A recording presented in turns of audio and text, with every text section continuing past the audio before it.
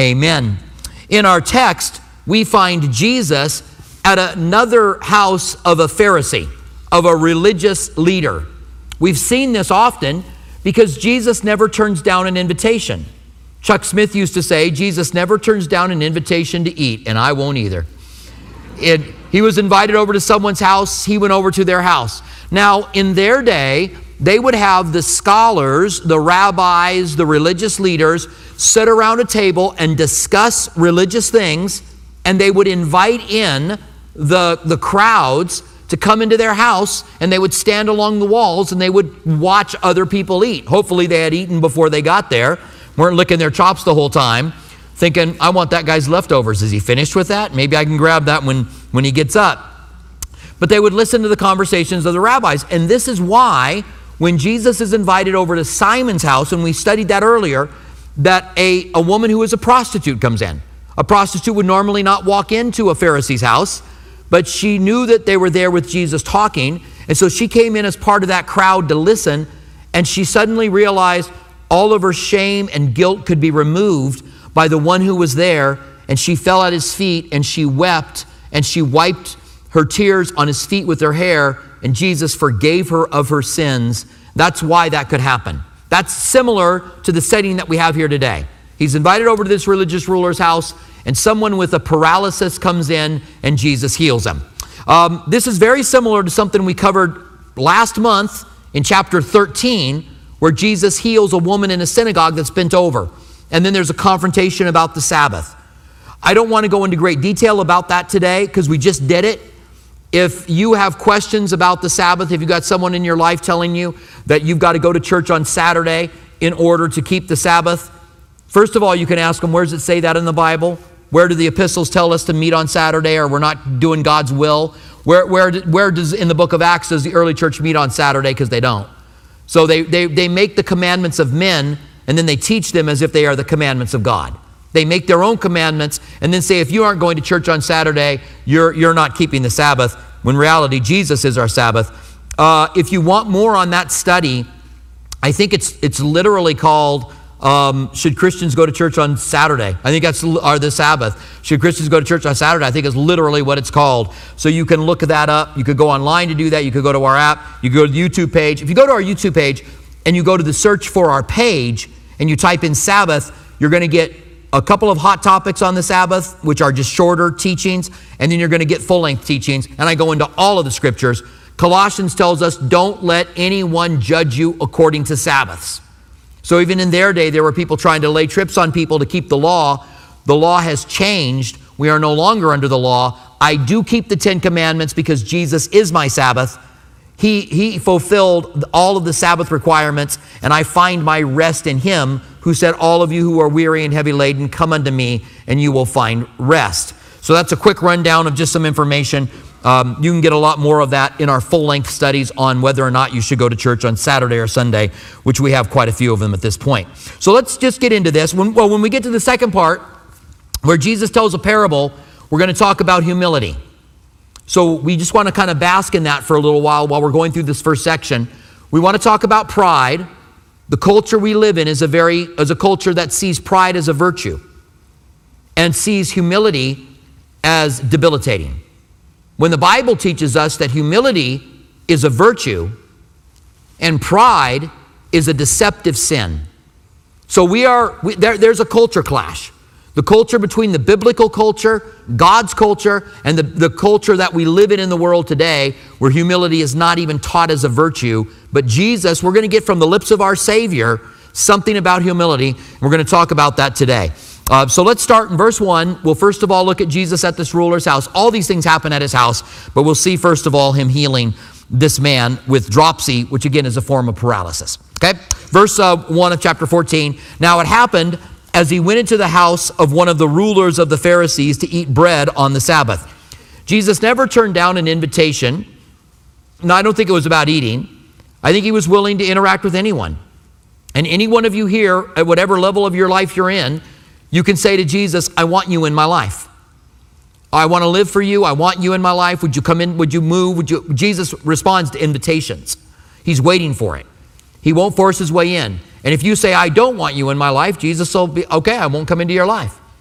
And some people will say, well, asking Jesus into your life is unbiblical, which cracks me up. There's a big move out there now for people to say such things. So I think they just don't want to give altar calls at their sermons. They're afraid they're not going to have anybody raise their hand or something. Because John 1:12 says, as many as receive him, he gives the right to become a child of God to those who believe in his name. Don't tell me it's not biblical to receive Jesus because the Bible tells me it is. If you don't want to do it, don't do it. I think people are missing out that you don't give them a chance to invite Jesus into their lives. And hey, we can invite him deeper as well, right? We can go, you know what, I'm kind of living for Jesus and living for myself, and I want to live for him wholeheartedly. So he's invited by this religious ruler, and it's on the Sabbath. This is near the end of his ministry. There's been a lot of Sabbath clashes because the Sabbath was a big deal to them. And Jesus broke all of their rules. All the rules they had about the Sabbath, he broke. But what the Bible said about the Sabbath, he kept. That's a clue. And so then it says, and they watched him closely, and behold, there was a certain man before them who had dropsy. So the certain man with a type of paralysis was all of a sudden there. This is because he wouldn't normally be in this ruler's house, but he's there to watch what's happening. But he's obviously heard that Jesus heals. This is the end of the 3-year ministry of Jesus, and so he comes to be healed. And so it's like, this is unexpected. It's like when this guy with dropsy came in, would have had a hard time walking for sure, may have needed assistance getting in, would have made a commotion. And this is why he says, behold, a man with dropsy came in. And I'm sure everybody stopped and looked over at the guy. And maybe even the religious ruler went, oh no, it's Sunday. This guy, he heals people on Sunday. And so then it says that verse 2, and behold, a certain man before them had dropsy, and Jesus answering spoke to the lawyers and Pharisees, saying, is it lawful to heal on the Sabbath? The answer to that is, if a doctor was to work, if it was an emergency, he could work. That's how they had taken the idea for a doctor not to work. A doctor would want to honor the Sabbath as well.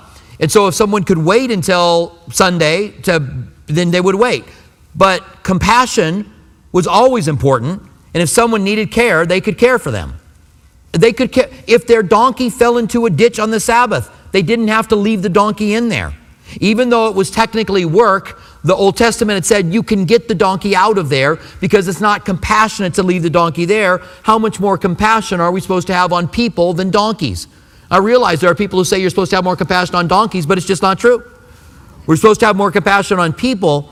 And so, and this isn't Jesus' job. It's not work for him to heal someone. But he says, is it lawful to heal on the Sabbath? But they kept silent. They've already had this conversation many times. And he took him and he healed him and he let him go. And he answered them and said, which of you, having a donkey or an ox that has fallen into a pit, will not immediately pull him out on the Sabbath day? And they could not answer him regarding this thing. In the last chapter, he said to them, this woman has been bound by Satan for 18 years. Think of it, 18 years. And you will take your donkey out of a ditch, but you won't allow her to be healed. You're upset that she's healed. What a powerful thing. And how in Christianity, the greatest thing that we have is compassion. That we would be compassionate. And this is part of our study next week. But do you know that you get, when you do something truly altruistic, altruistic is when you do something that has no value to you at all. You're not doing it for you at all. You just see someone in need and you decide to help them. Maybe it's not a child who's not your child, something that has happened, and you reach out and you help them. Do you know that God has created us so that there's a dopamine and a serotonin hit in our brain? They've done a recent study on true altruism, and that we get the feel-good stuff from helping people. God's created it that way. You get none of that from greed. You get none of that from just hoarding. You get none of those things. So we deprive our brains from the things that it needs to be able to feel, to be in a good mood and to feel satisfied and fulfilled when we are selfish and introspective. A little look ahead to next week. We'll talk about that. Then, so Jesus helps this man out, and then he looks around and he tells this parable. This parable is where I want to land in our study today. I'm going to read through our entire text. I'm going to get to verse 11, and then I'm going to talk about 5 things the Bible tells us about humility. So when we get to verse 11, don't get excited that the study's done yet. It's not. We still have a little bit to go after that. So it says in verse 7, so he told the parable to those who were invited, or a parable to those who were invited. He noted how they chose the best places. So in their day, today we have the head of the table. In their day, they had the host of the feast, and then sitting next to the host, right and left, were the two most important positions. And in their culture, the left side was the most important. That's where Judas was, by the way, in the Last Supper. And on the right side was John. So John, who wrote the book of Revelation, and Judas had the places of honor in the Last Supper. And then it came all the way around. And if you were the furthest away from the host, that was the least seat. So they wanted pecking order. And when it came time to choose the table, the chairs, they would run up and try to grab the one that gave them the best honor. Jesus watched this happen. It happened at this meal. Came time for the meal. They all raced and did some jockeying and fought in and elbows and who knows, sliding people off to get in. And so Jesus says, when he noted how they chose the best places, saying to them, verse 8, when you are invited by anyone to a wedding feast. Now he gives them a little bit of an out by saying it's a wedding feast because they're at a normal dinner where they're going to discuss theological things and not a wedding. So he gives them a little bit of an out. But then he says this, do not sit down in the best place. And I got to think that the person that won the race and was sitting to the left of the host, probably it took him a couple minutes to realize, he's talking about me. Jesus is confronting them directly. Do you know how when someone's saying something and you all of a sudden realize it impacts you in a negative way and your mind just kind of gets a little bit dizzy and just kind of the whole world, like you start tunnel vision, start like you have a physical response? I imagine these guys were like, what? He's confronting me here. He says, do not sit down in the best place, lest more honorable than you be invited by him. And he who invited you and him come to you and say, give place to this man. And then he began with shame to take the lowest place. So he's saying, the host is going to say, this isn't your seat. And the only seat that's left, because everybody's jockeying for position, is the last seat. So you got to get up with shame and go down to the last place. And he says, but when you are invited, and this is what we do when we humble ourselves. What you do when you're invited, go and sit down in the lowest place. Don't assume the highest place.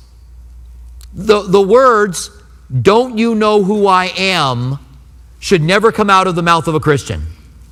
And certainly, if I can preach to my colleagues for a moment, certainly never a pastor. Those words should never. There was a pastor who seriously said, well, I'm a pretty big deal. Not because of the movie with Will Ferrell, but because he really thought that it was appropriate for him to say, well, don't you know I'm a pretty big deal. Those words should never come out of our mouths. We should humble ourselves. There is false humility. False humility is when you're pretty good at something. Think about what you're good at. It's interesting when you start talking to people, you find out people are good at all kinds of things you never thought. There are people that you knew for years that you didn't know could paint or draw, or just what they're good at. Think about what you're good at. If you're a good basketball player, and someone goes on, they're a pretty good basketball player, but they're nowhere near as good as you are, and someone says to you, well, they're pretty good, but you're better, and you go, oh, no, I'm really not a good basketball player. That's false humility. That might make you feel good, but that's not what humility is. Humility is taking the last seat. Humility is not demanding something that you could go and demand, but you don't demand it. Humility is when you get up from the table and you put a towel around your waist and you begin to wash people's feet. Don't do that today for real. It's an analogy. You'll freak the people out if you do that. I'm saying that's what humility is. Jesus said to his disciples, they argued over who was going to be the greatest, and I love that he never rebuked them for that, because all of us want our lives to count. We want our lives to matter. We want people to be affected by our lives in a positive way. And I want your life to count. But the greatest call for a Christian is to take the role of a servant. So Jesus said, you want to be great in the kingdom of God, then learn to be a servant for everyone. The greatest role in the world is you climb the ladder and you become a CEO of a big company, and it's a lot of work if you become the CEO of Amazon or Google or Tesla or whatever it is. It's a lot of work to get there. There's a lot you do.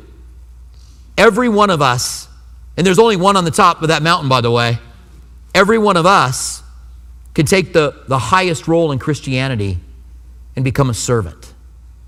This is humility. That's what humility is. I just wanted to make sure we understood it and didn't think that false humility, somehow saying, well, I'm really not good at playing the guitar or whatever, is what humility is. It's taking the last seat. It's putting other people's interest above your own, and we'll talk more about that in a moment. So he says, go down and take the last seat. And verse 10, but when you are invited, go and sit down at the lowest place, so that when he who invites you comes, he may say to you, friend, go up higher. Then you will have glory in the presence of those who sit at the table with you. And here's Jesus' words, and this is going to be my first point in 5 things the Bible teaches us about humility. For whoever exalts himself will be humbled, and whoever humbles himself will be exalted. If you exalt yourself, you're going to be humbled. And if you humble yourself, this is God's word, this is the words from our Savior. If you take the last seat, if you become a servant to people around you, you are going to be exalted. Now let's talk about these 5 things that the Bible says about humility. And I wanted to start with a quote, and I want to end with a quote. So the quote that I want to start with is John the Baptist. John said this in John 3, verse 30. John said, he must increase, speaking of Jesus, he must increase, I must decrease. Here's a man used by God in incredible ways. Jesus said John was the greatest of all the prophets. Moses was a prophet. John the Baptist was greater according to Jesus. All of Jerusalem and Judea came out to see him. And John said, he must increase and I must decrease. And it happened. After he baptized Jesus, the Bible says Jesus began to baptize in the wilderness as well. And more people came to Jesus to be baptized than to John. And even though Jesus himself didn't baptize, but his disciples did. And I think that's for an obvious reason. Because if somebody got baptized by Jesus, can you imagine how prideful they'd be? Every once in a while I'll meet somebody, that's been in Calvary Chapel a long time, and they'll tell me, well, Chuck Smith baptized me. Well, good. I'm glad. I was baptized by a Methodist preacher who didn't believe that someone should be baptized other than infants. That's what I was baptized by.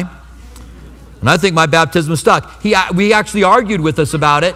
And finally, I just said, the Bible says believe and be baptized. And he said, okay, I'll baptize you. And we went over to a Baptist church that had a dunker, and he dunked us.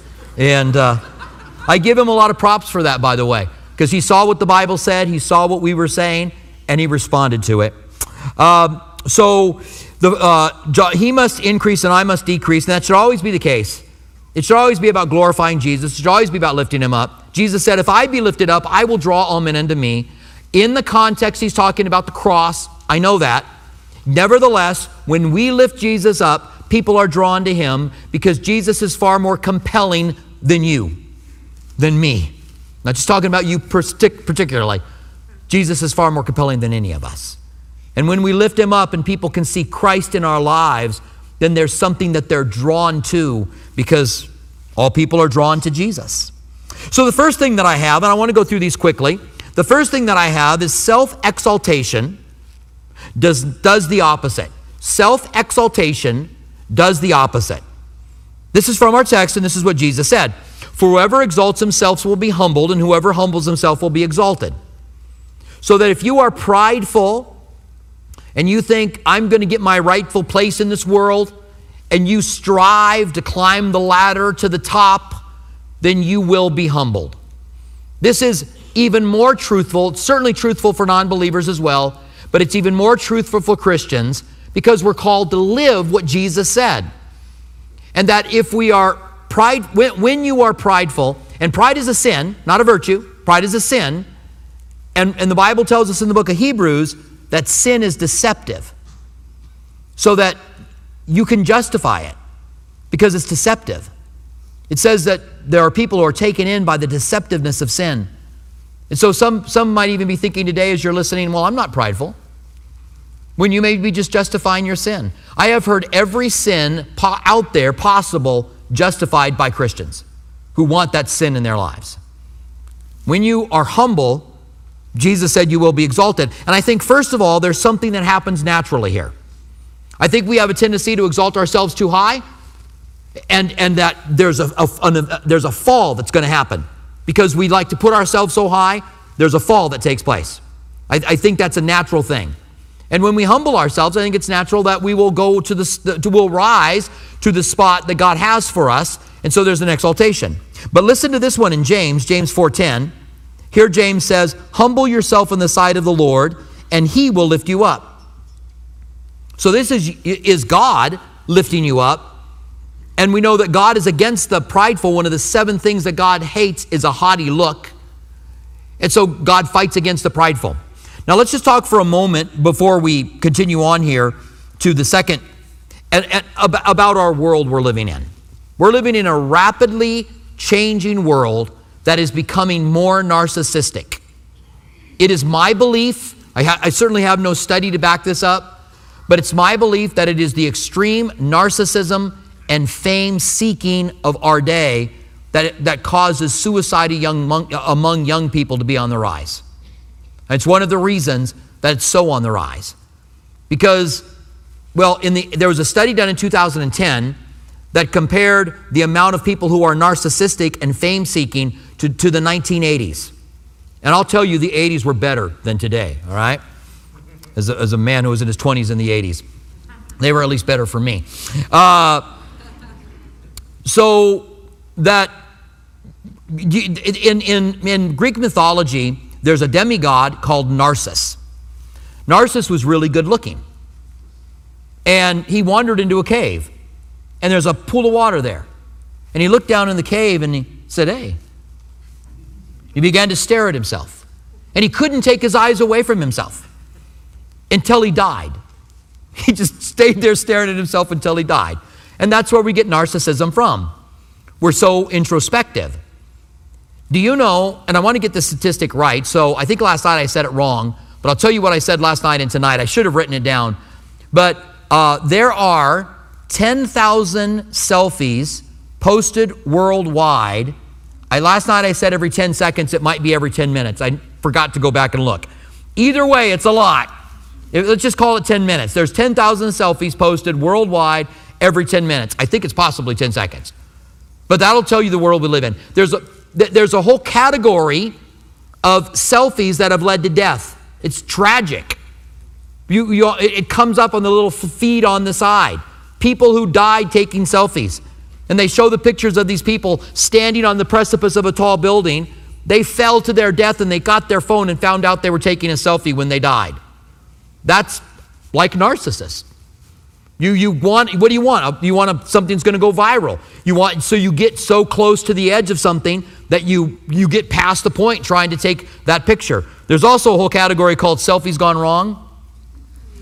And this is when someone gets so focused on themselves they forget to see what's in the background, and then they post it, and it leads to their divorce, or it leads to their firing.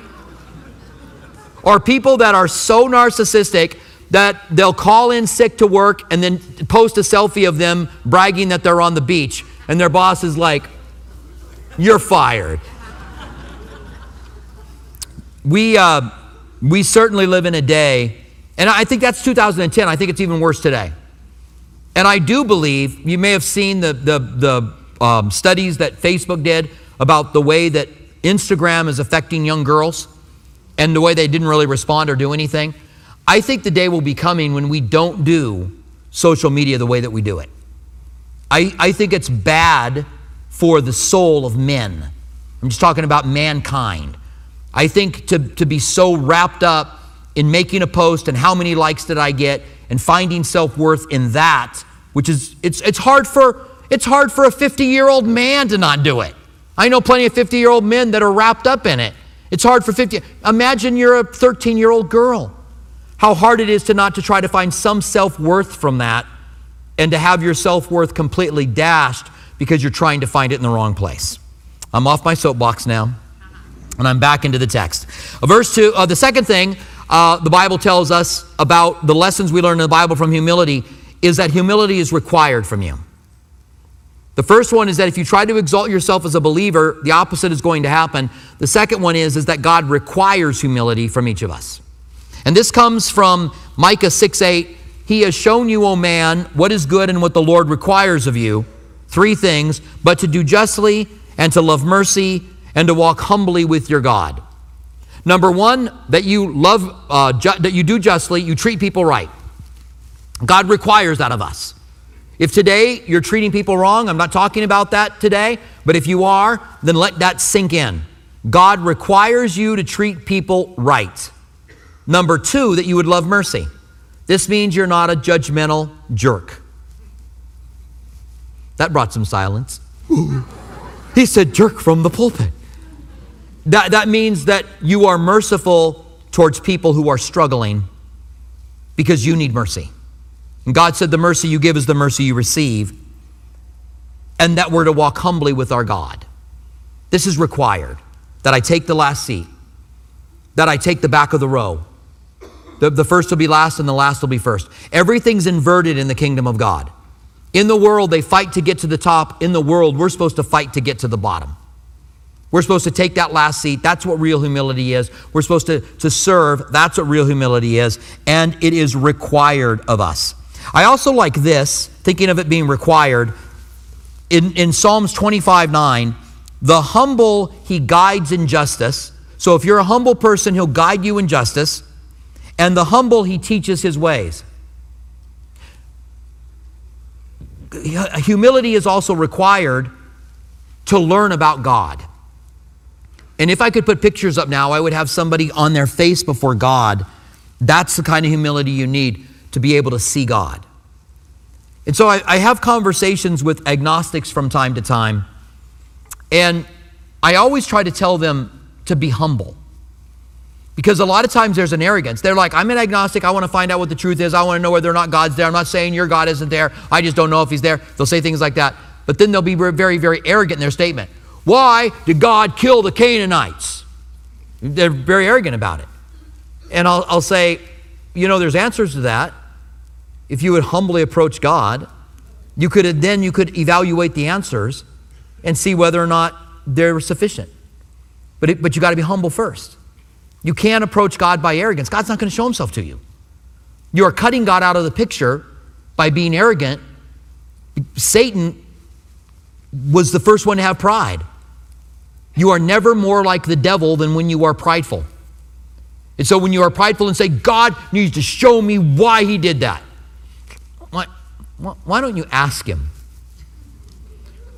Why don't you be like the guy that says, I don't know whether you're there or not, God, but I want to find out. And I have these questions and I have these doubts. Hey, if your doubts end up being, and you're humble and those doubts end up being not answered to your sufficiency and you're an atheist, well, that's your choice. But you got to know you will never find God if you're prideful. You are cutting yourself out of the picture of really being able to find him. And I'll kind of give that direction to anyone who's an atheist or anyone who's an agnostic or anyone who may be prideful. We tell God, you're not running the world right. And God's like, you're not running your life right. And that's all of us.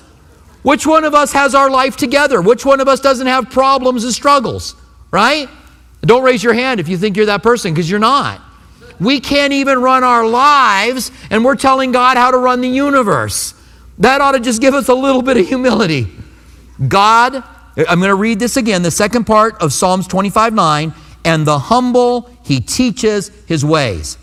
So God has told you how you can receive from him. That's the way you do it. You humble, God will reach you. Prideful, he won't. The third lesson the Bible teaches us about humility is that God is on the side of the humble. He actually backs you when you're humble. This comes from James 4:6, but he gives more grace, it says. Therefore, he says, God resists the proud and gives grace to the humble. Other versions say, God is against the prideful and on the side of the humble. Whatever I want, I can guarantee you I don't want God against me. You should not want God against you. And when we see the destruction, the of Satan because of his pride, when we see the deception that we can get into, we definitely do not want God against us. If anyone needs to be on your side, it's God. The fourth thing the Bible teaches, the fourth lesson that the Bible teaches us about humility is that pride comes before destruction. We've all heard pride comes before the fall, and that's because we elevate ourselves too high and we tumble, or we elevate ourselves too high and God knocks us off. Here, this is a little different take on it. Proverbs 18:12, before destruction, the heart of man is haughty, and before honor is humility.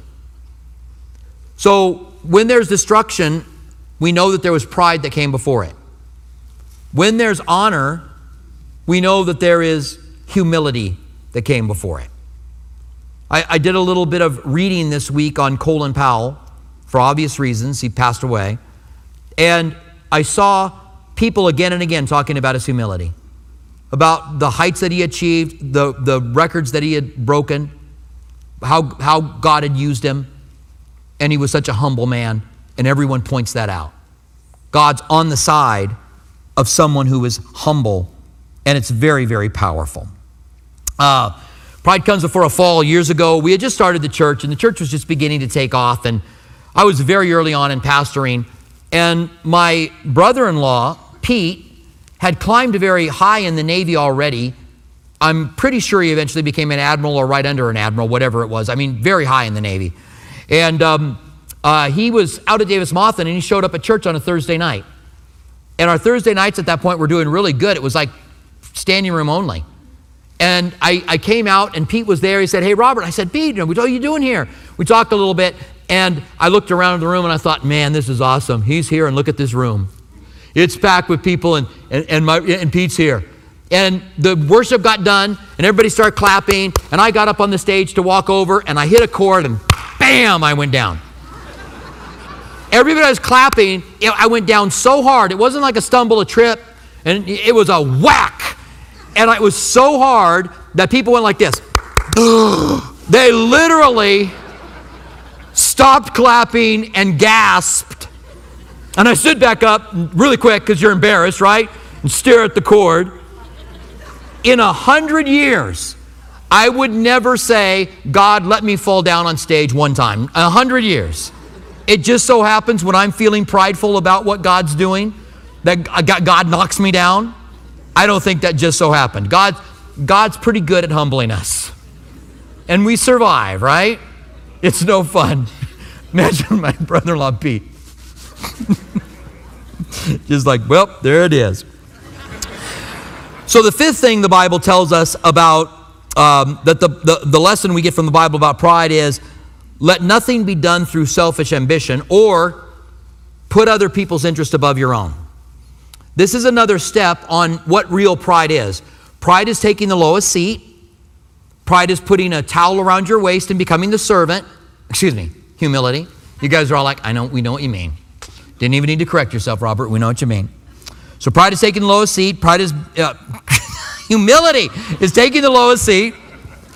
And humility is being a servant, and humility is putting other people's interest above your own. So this is in Philippians, which we'll cover not before too long on our Wednesday night study. Philippians 2:3, let nothing be done through selfish ambition or conceit. Let nothing be done. This is a verse that I think should be read at every pastor's conference that ever goes on. Maybe we just should start it that way. Just a little bit of a check for all us pastors. Are you doing something for selfish ambition and conceit? Do nothing out of it. But in lowliness of mind, let each esteem others better than himself. One of my favorite teachers, and has been really my whole Christian life, is Charles Swindoll. I love him for several reasons, but I tried to be him for a while too. I don't make a good Charles Swindoll, not at all. But he told the story of taking his son on a rafting trip. And they had several vans, and they had several guides, and they had several, rafts for each guide. And so when he got there, he wanted this to be the best possible trip he could have for his son. His son was in his teens. And so he chose the best of all the vans, He got in there first, made sure they got in. He sized up the guides. He made sure that he was with what he thought was the best guide. And then out of the rafts that guide had, he chose the best raft and made sure him and his son got in the best raft. And when the trip was done, he got back home. And he said as he sat down in his study and realized that Philippians 2:3 was the passage he was teaching on that week. And here's the words of Charles Swindoll. And that was one of the reasons I love him so much. He said, I've never been more ashamed of myself in all my life. I literally put my own interest above their interest on every level. I should have picked the worst van, picked the worst seat on the van, and picked the worst guide and the worst raft to let somebody else have a better experience. That's humility. Putting other people's interest above our own. We don't hear this today. We don't hear this in churches today. We don't hear that we're supposed to live this way today. We've moved into our world where pride is a virtue and humility is not. When humility is the virtue, it is the forgotten virtue of today. That Jesus says, I'll stand behind it and I'll lift you up. I want to give you a quote now. This is the ending quote. The first quote was by Johnny B. I must decrease, he must increase. You'll get who this is before it's all done, I'm sure. For he said in his heart, I will ascend into heaven. I will exalt my throne above the stars of God. I will sit on the mount of the congregation on the farthest side of the north. I will ascend above the heights of the clouds. I will be like the Most High God, Satan. And people say, well, how could Satan think he was going to be like the Most High God? I know people who think they're like the Most High God, much less Satan. And remember, it's deceptive. Pride is deceptive. And so somehow you think you are on the same level as God, and that amazes me. If there's anything you should know, it's you are not God. I am not God. And walking humbly before God allows us to be able to gain those real principles that are very powerful. It's interesting to me that Satan said, I will be like the Most High God. What did he say to Eve when he offered her the fruit? If you eat it, you will be like God. That's the lie that's taking place even in these last days that we are living in. Man is being lied to that they can be like God. This is the doctrines of demons that are being taught in the last days, and men and women are eating it up. Yeah, I always knew I was God. Yeah, I always knew I was. Humbling ourselves before God. What a great picture we have here, and may God help us to do it. May this not just be another message that we're in that doesn't bring something life-changing, but may we grasp what comes from the lips of our Savior. If you exalt yourself, you'll be humbled, but if you humble yourself, you will be exalted. And live that by taking that last place, putting aside false humility, and living for Christ. Stand with me, would you? And let's pray together. Father, thank you so much for the richness that is found in the pages of Scripture, especially when it comes to this principle of humility. Thank you that it is consistent throughout the Word of God. From the time that we see it in the Old Testament all the way to the New Testament. And help us to humble ourselves before you. Lord, we don't want to be humbled by you, so we ask that you would help us to humble ourselves so there's no place that we can fall. We thank you for this. In the name of Jesus we pray. Amen.